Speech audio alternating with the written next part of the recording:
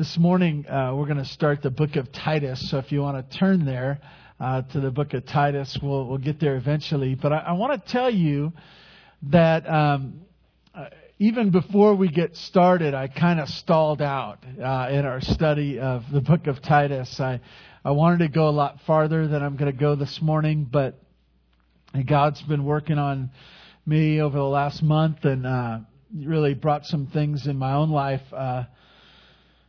put them right in front of me, and I want to talk about them this morning as we look at really the first half of a verse of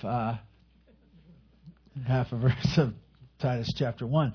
But it really brings about a question that really is the thing that perplexes me, is where do I fit? Where do I fit in the body of Christ? And when I ask the question, where do I fit in the body of Christ? What I'm asking is, where do I fit in the food chain? Those of you who have gone to school, you realize, especially in the ocean, you have this picture of this one big fish eating the smaller fish, and going all the way down the line, and everyone gets eaten in the end, and it's all good, and it's this big cycle of bigger fish eating smaller fish. And sometimes as we consider God's church, we kind of ask that question, where do I fit? Where do I rank? I have a friend who was in the military, and he was in one particular branch, and he was in a particular city where there was a couple of different bases. And he was out on the street, he was in uniform, and he came across someone else, another officer from another branch of the military. And they had this awkward standoff where they came across one another, and they kind of stood there, and you could see this mental calculation going on. They're looking at each other's uniform, and they're counting bars and stars and all these other things, and they're looking at them. And each of them is asking, not out loud, are you supposed to salute me, or am I supposed to salute you? And I think sometimes as we look at the body of Christ in a local church, we ask that question. We bump into each other in the hallway and we ask the question, am I ahead of you or are you ahead of me? Where do we fit here? How does this ranking system work? And I want to tell you that though I may not say this out loud, sometimes I struggle with this in my own heart of where do I fit in the body of Christ. We're going to look at chapter 1 of Titus chapter 1, verse 1a. I don't even know if it's that far, but anyways. So if you'd stand in honor of God's Word, I'd like to read to you the first 9 verses.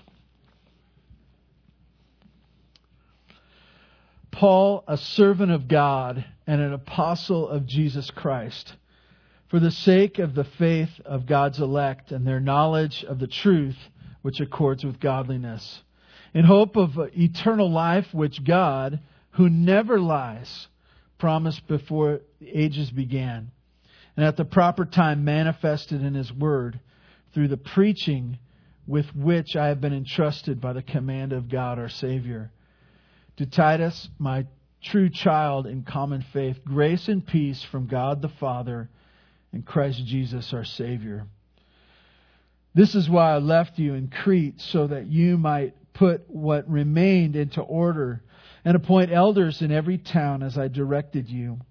If anyone is above reproach, the husband of one wife, and his children are believers and not open to the charge of debauchery or insubordination, for an overseer as God's steward must be above reproach. He must not be arrogant or quick-tempered or a drunkard or violent or greedy for gain, but hospitable, a lover of good, self-controlled, upright, holy, and disciplined. He must hold firm to the trustworthy word as taught, so that he may be able to give instruction in sound doctrine and also rebuke those who contradict it. God, I ask your blessing on our morning. I ask that your Holy Spirit would work in our hearts. Some of our hearts being cold to this whole discussion. God, thank you for your grace and your patience with us. Thank you for your word. And I ask your blessing on our whole study of the book of Titus, that you might recharge and really refocus your church onto being what you want it to be. God, thank you for this time. In Jesus' name, amen. You may be seated.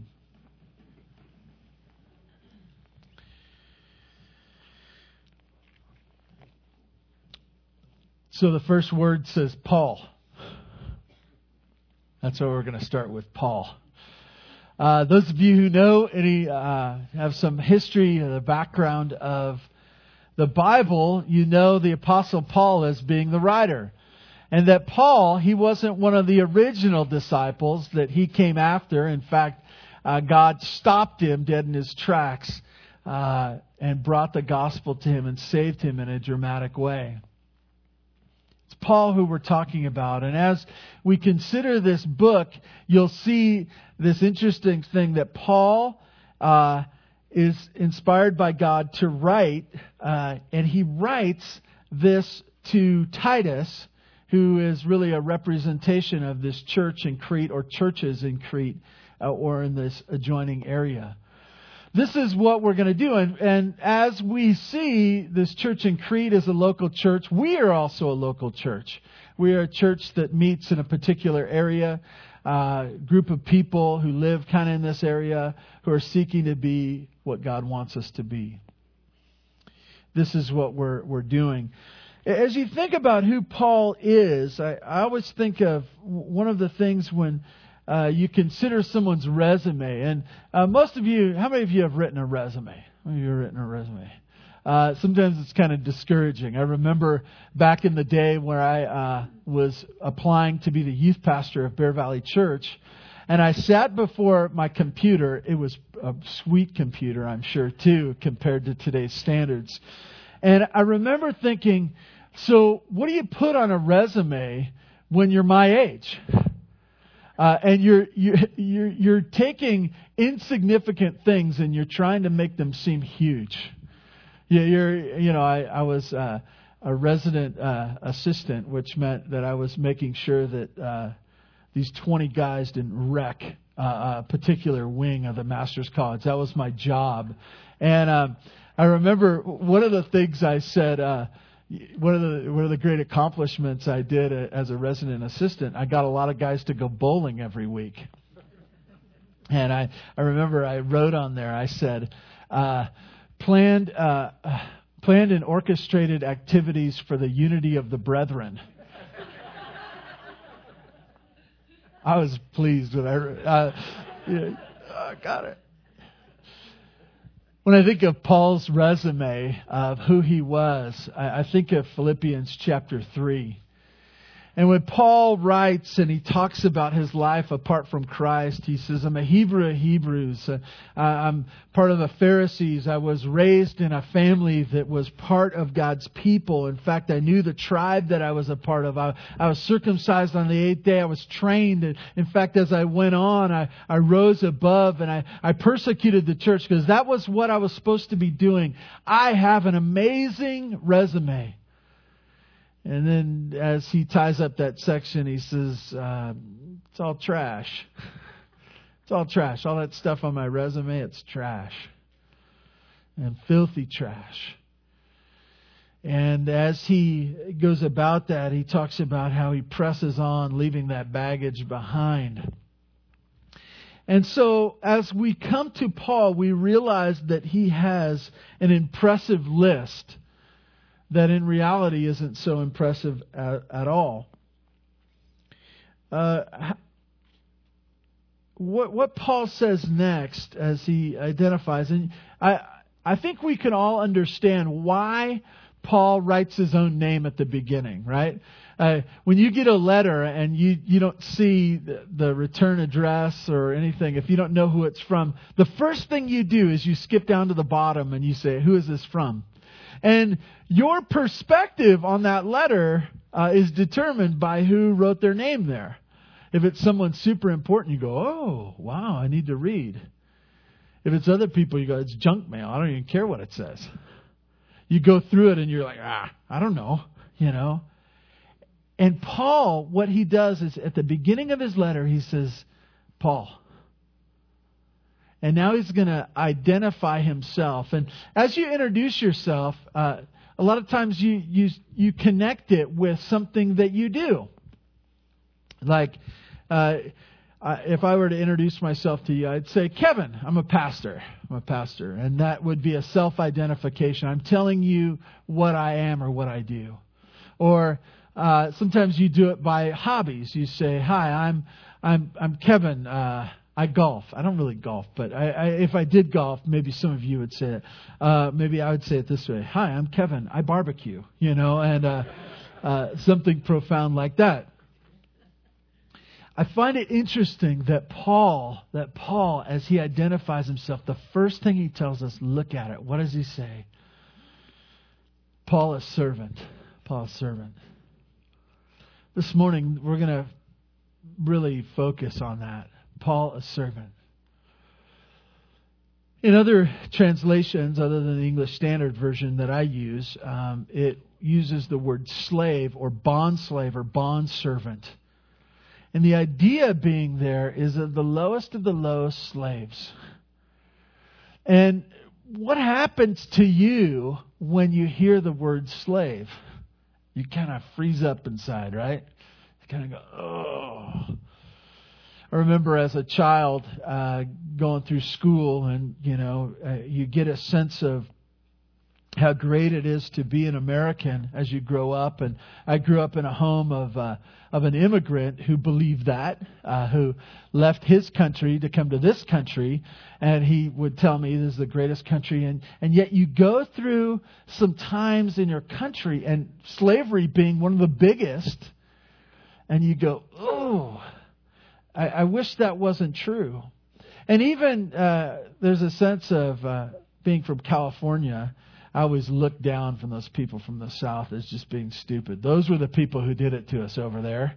And if you've traveled over in the South, maybe you believe that to be true. I don't know. But I think I can't relate to that. I can't relate to that someone would look at someone's skin or the family that they're a part of and determine that they're lesser than they are. And so I push that off, and I don't like to think about it. And so, as I say this morning, Paul self-identifies himself. He's the one, he says, let me tell you about who I am. I'm a slave. Paul, a slave. How does that hit you this morning? How does that shape you? As Paul, in all his significance, in all his accomplishment, as his impressive list, he goes to define himself and he says, a slave. He doesn't just say slave, but he says a slave of God. And really, that makes all the difference in the world, doesn't it? It's that picture there that he says, I am a slave of God. I see my relationship as not just being identifying me as being a slave, but a slave of Him. You know about what it is to work for a great company. I hope you understand the difference of that. I know that there's some companies that you may have worked for in the past that you're embarrassed to say that you worked for them.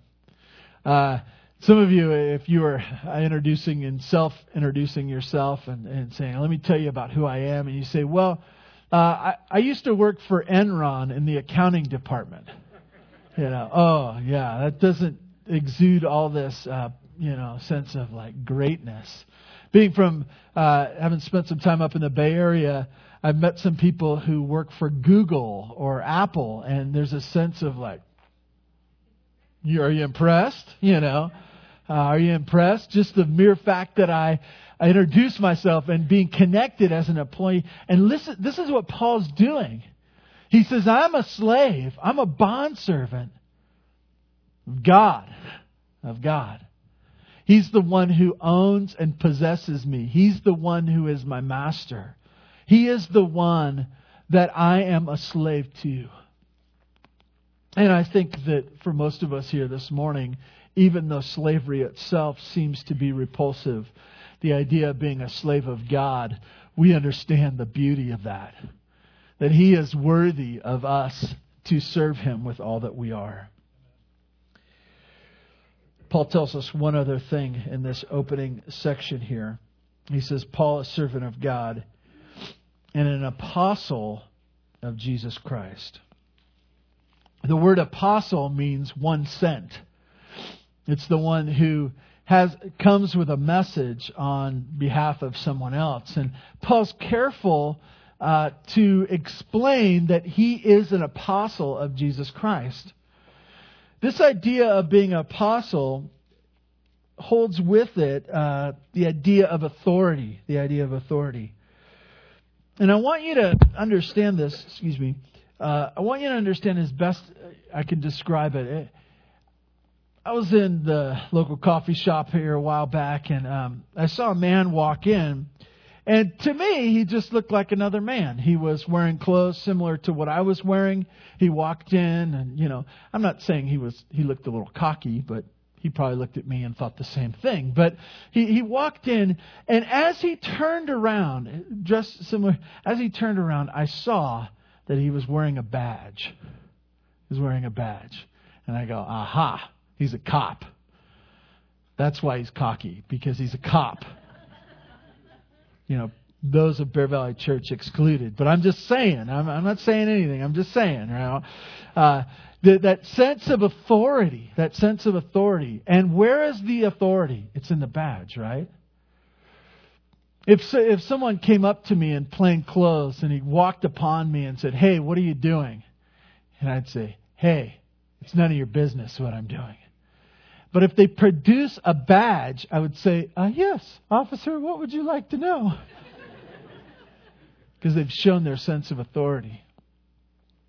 You see, Paul, as he's writing, he says, "Paul, I'm a slave. I'm a slave of God.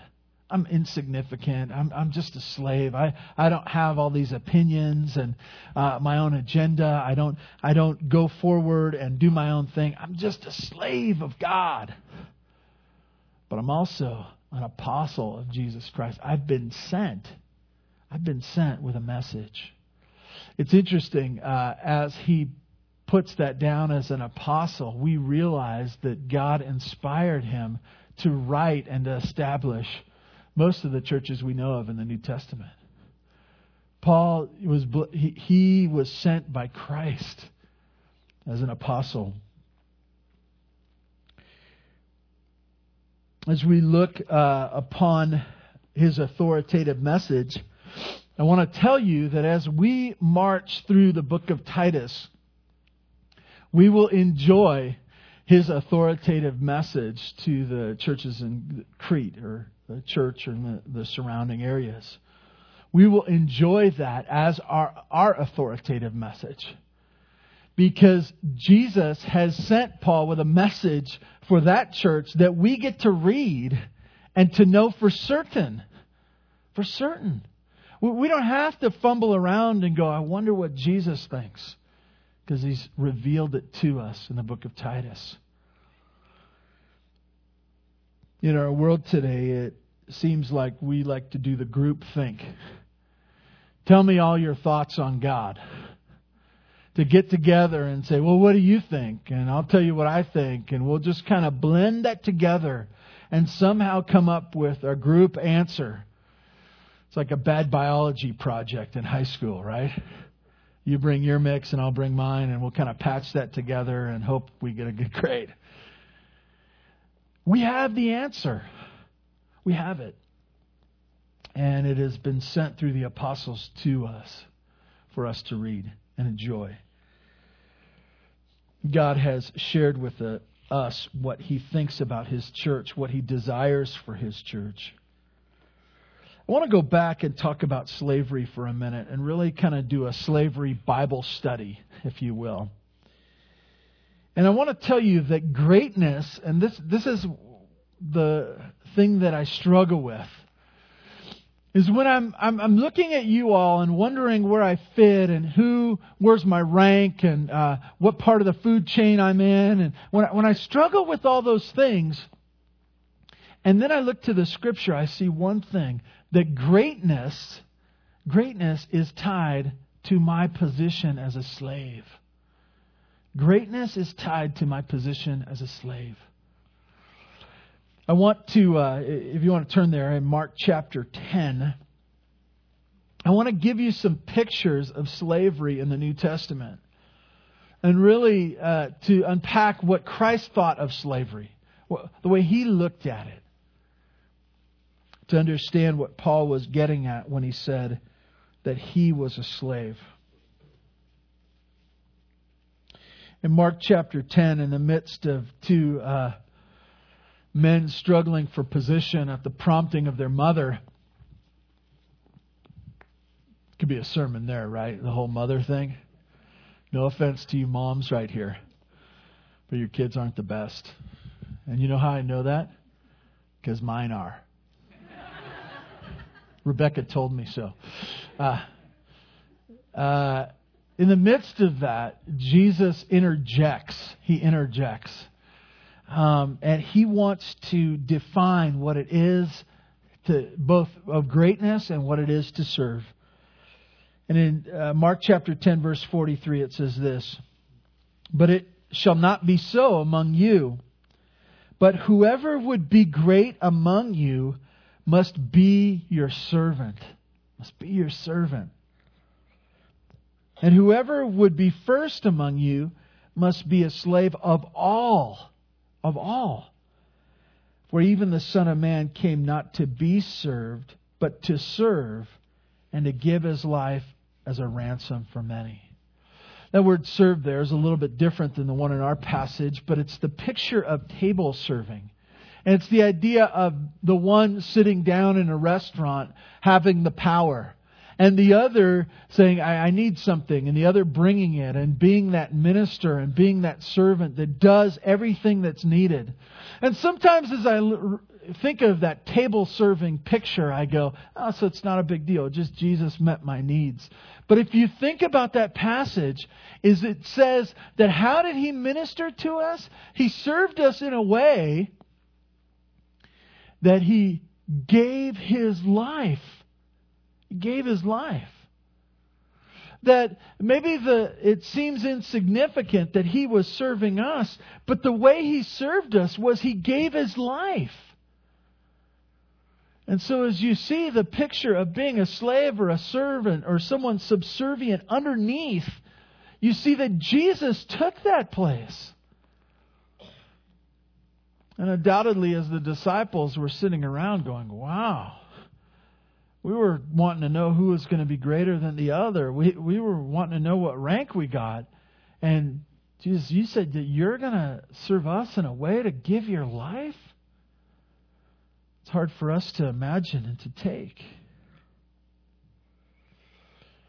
You want to turn over to John chapter 13. I'd be shocked, but many years ago I preached this passage, and I'm just assuming that all of you have bad memories and have forgotten it by now. I think it's a fair assumption, too. Your title in your Bible, it probably says Jesus washes the disciples' feet.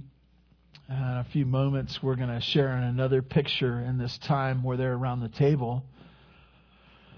But Jesus is there with His disciples, and once again, they're probably flowing in their mind about Jesus getting ready to take over. They know that it's coming, and they know that Jesus is done teaching, and now He's going to take over, and they're getting excited. Because they are figuring probably that they're going to take their place in His cabinet. And He's going to explain, you're going to be the sergeant at arms. You're going to be the, they're getting ready. They're excited about this kingdom that is to come. And as they gather around for this meal, and Jesus does something, I'll just read it to you and then we'll make comments. I got to turn there. John chapter 13. And I want to start reading for you at verse 3. Jesus, knowing that the Father had given all things into His hands, and that He had come from God and was going back to God, rose from supper. He laid aside His outer garments, and taking a towel, tied it around His waist. Then He poured water into a basin, and began to wash the disciples' feet and to wipe them with the towel that was wrapped around him. He came to Simon Peter, who said to him, "Lord, do you wash my feet?" Jesus answered, "What I am doing you do not understand now, but afterward you will understand." Peter said to him, "You shall never wash my feet." Jesus answered him, "If I do not wash you, you have no share with me." Simon Peter said to him, "Lord, not my feet only, but also my hands and my head." Jesus said to him, "The one who has bathed does not need to wash except for his feet, but is completely clean, and you are clean, but not every one of you." For he knew who was about to betray him. That's why he said, "Not all of you are clean." When he had washed their feet, he put on his outer garment and resumed his place and said to them, "Do you understand what I have done to you? You call me teacher and Lord, and you are right, for so I am. If I then, your Lord and teacher, have washed your feet, you also ought to wash one another's feet. For I have been given you an example that you also should do just as I have done. Truly, truly, I say to you, a servant is not greater than his master, nor is a messenger greater than the one who sent him." And he goes on. Do you see what happened there? So Jesus is with his disciples. They've come in for a meal. And they're not sitting at a table like you or I would sit. They're not wearing shoes that you or I would wear. Some of them maybe, but shoes that I would wear, but not that you would wear. Maybe. Anyways, they're wearing some type of sandals, and they're walking, and they're walking on dusty roads, and there's a sense of, they're men. Okay? They're men. I think you can put all this together. So they're sitting at a table that's probably 8 to a foot tall, 8 inches to a foot tall. And they're sitting there, they're reclining at this table. And there's a sense of their feet being exposed. And undoubtedly, they looked around and they saw the filthy feet of men. Maybe it had rained. Maybe, we don't know what it was like. But they saw the filthy feet. And it wasn't some symbolic thing that they did. It was a service. As a party, as you would come in, the servant would take care of your feet before you would eat. But there was no servant. And so I picture the disciples looking, seeing one another's feet and going, somebody should take care of this. What's your rank? I outrank this guy, so he should probably get up and kind of take care of this stuff here. Shouldn't be Jesus, but it should be. It's not going to be me. I'm a lot smarter. I'm not one of those fishermen. They deal with slimy, dirty things, smelly things all the time. They should do it. And so there's a sense in which that for whatever reason, none of them got up. None of them said, "Let me serve you. Let me be the one." And you can imagine what happened when Jesus got up and he identifies himself with the outer garment and the new garment of the servant. And you can imagine the disciples going, "Idiot, you should have got up. You should have done that. Oh, I'll do it. No. Oh, now Jesus is, this is just wrong. And you should have done it. No, he should have done it. That guy should have, over there. I know. Oh, not me." And Peter, I love Peter. I feel like I have the heart of Peter, not the good parts, but the bad.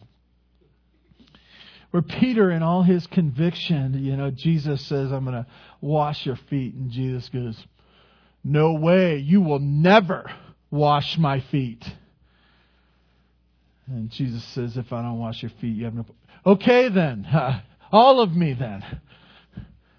The ultimate flip-flopper and swing voter, I have great convictions. Oh, maybe I don't. Let's change it to now I have bigger convictions on the other side, completely opposite.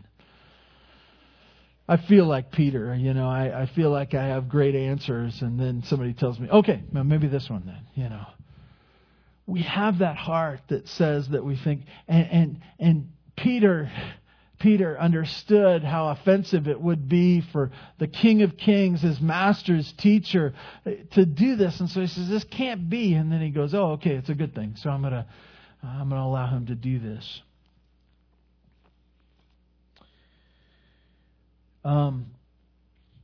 So Jesus serves. Jesus serves.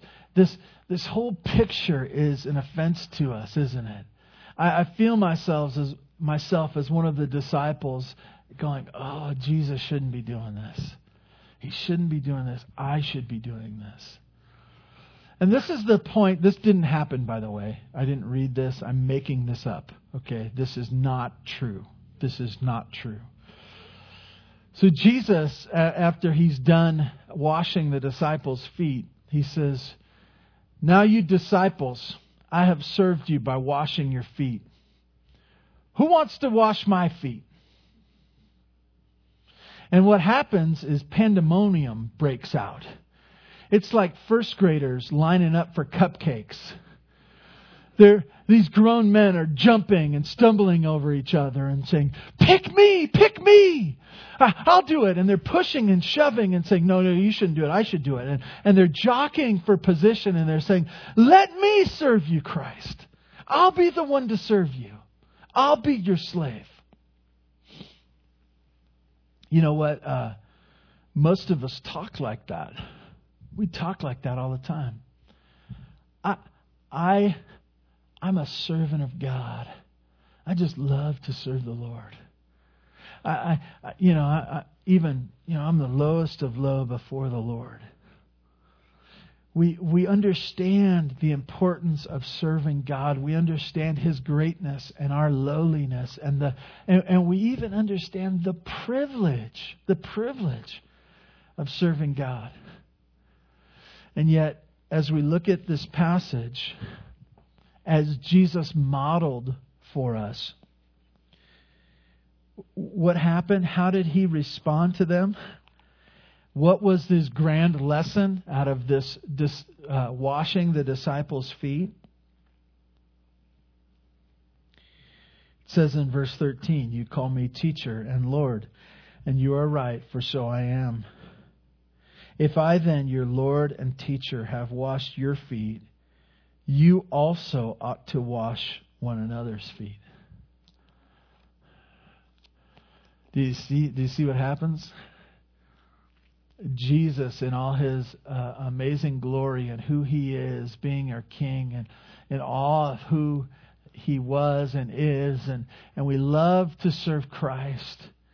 And He says, if you want to serve me, serve one another. Serve one another. If you want to be my slave, if you want to show yourself functioning as I've saved you to be my slave, willingly serve one another. Serve one another. Two things I want to point out about that service. This is why I struggle. I'll just tell you, I'll try to be honest with you on this. I think to myself, God, I want to serve you. You're so great. But I don't want to serve Rebecca. I don't want to serve my wife. And I certainly don't want to serve my bratty kids. I certainly don't. Present company excluded. I think about Brandon and I go, I'm his boss. To serve Brandon, no way. I'm his boss. And I get this picture. That we have limitations to this slavery. This picture that, I will serve you if you're higher than I am. I will serve you. I will serve the Lord, but only I'll serve you if you're higher than I am. And the reality is this, that He points one to another and He says, slave for one another. Slave for one another. I find one other thing interesting in this, and there's probably others, but a slave has no limitations. When a slave gets their orders from the master, they don't say, you know what? I don't really do that. That's not my area of expertise. I remember a situation in another church I was a part of where someone wanted to teach. They wanted to teach in a position that wasn't available. And they came to me as a pastor and they said, hey, I want to teach. And I said, we don't have that right now, but we do need someone to work in the nursery. And they said, well, I don't do babies. Everybody does babies. Diapers are what are in, you know.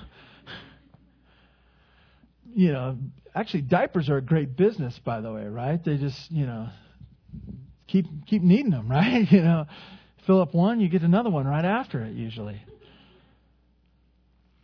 You see, this picture of slave is so important for us to grasp because it shows our position that we take in the body of Christ. There's not a sense of somebody should take care of that. Go through this process. Somebody should take care of this. Yes, somebody should take care of this. Well, who should it be? It should be a slave. Well, who is a slave? I am a slave. I am a slave. Do you get it? If you want to serve the God of the universe, you serve one another. We're slaves.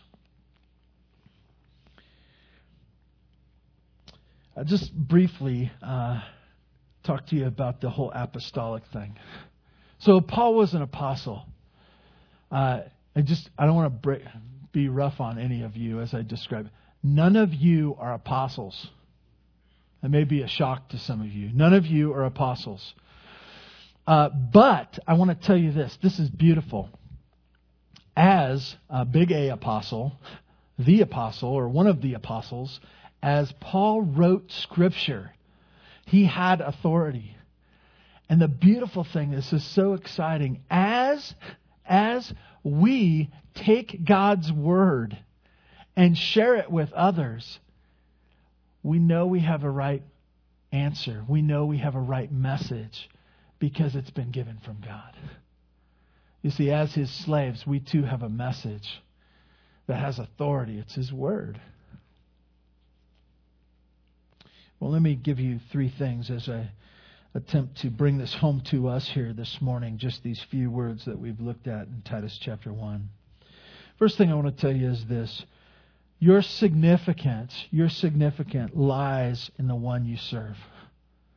Your significance. If you struggle with significance and you wonder where your place is, as I do, where is your significance? It is in the one you serve. It's not in your title. It's not in your badge. And it's not in the applause that other people shower upon you when you serve Him. It's just in Him. It's just in Him. The second thing I want to tell you this morning is to be a good servant. A servant realizes that his attention is solely on his master's wishes. Solely on his master's wishes. If you're going to be a good servant or slave of the Lord, you're constantly going to have to ask the question, what does your master want of you? What's hard is, everyone talks about the fork in the road. There's two paths, and, some have even written poetry about it, and the one less traveled, and all those other things. And yet I have realized in my life that rarely do I come to this way or that way. It's usually this way, that way, or this other way over here, this other idea over here. And there's usually all kinds of, it's like a rainbow of different options in front of me. And it's not just this lonely, reflective time where I say, which one is the best one? It's in the midst of chaos. I have all these different options, and people are pushing me down different options, and others are calling to me, hey, come over here. It's way better than that one you're about ready to choose right over there. And I'm getting pulled and tugged from all these different directions, and my own flesh cries out and says, this is the one that I really like right here. And I get so caught up and distracted by other people pushing and shoving and people calling out to me and my own flesh desiring some things that I forget that as a slave, all I have to do is follow my master. Follow my master. I don't have to understand everything that's going on, but just follow where He wants me to go. It's not about what's best for me or best for everyone else, or just follow Him. This is what a slave does. And lastly, just to reiterate, Your master calls you to slave for one another. For one another. That your life is not some self-serving search for happiness. I'll be honest with you. Most of the time I fall back to wanting to be king and looking for my kingdom. Wanting to be king and looking for my kingdom. And when I'm unhappy, what I do is I go, I'm searching and grabbing, and I'm trying to set up life where everyone serves me and I get whatever I want. And if I don't get what I want, I complain and I call people to change things. So finally I can just sit there and go, I am king and this is my kingdom. And then in those moments where I have it all, I always think, I thought I'd be a lot more happy. I thought that this would be more fulfilling. And the thing that I've forgotten is that I have a master and I'm a slave. And the best thing for this slave is to serve his master, which means that I would serve one another.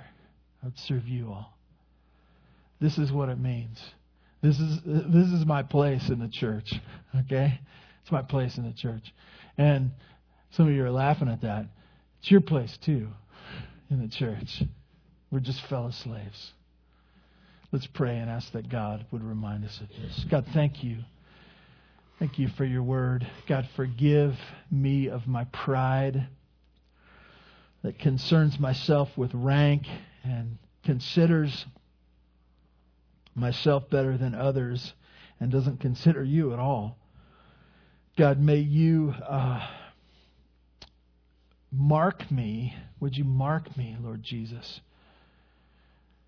with the picture of yourself as you worked with your disciples and explained that to be served is to be great.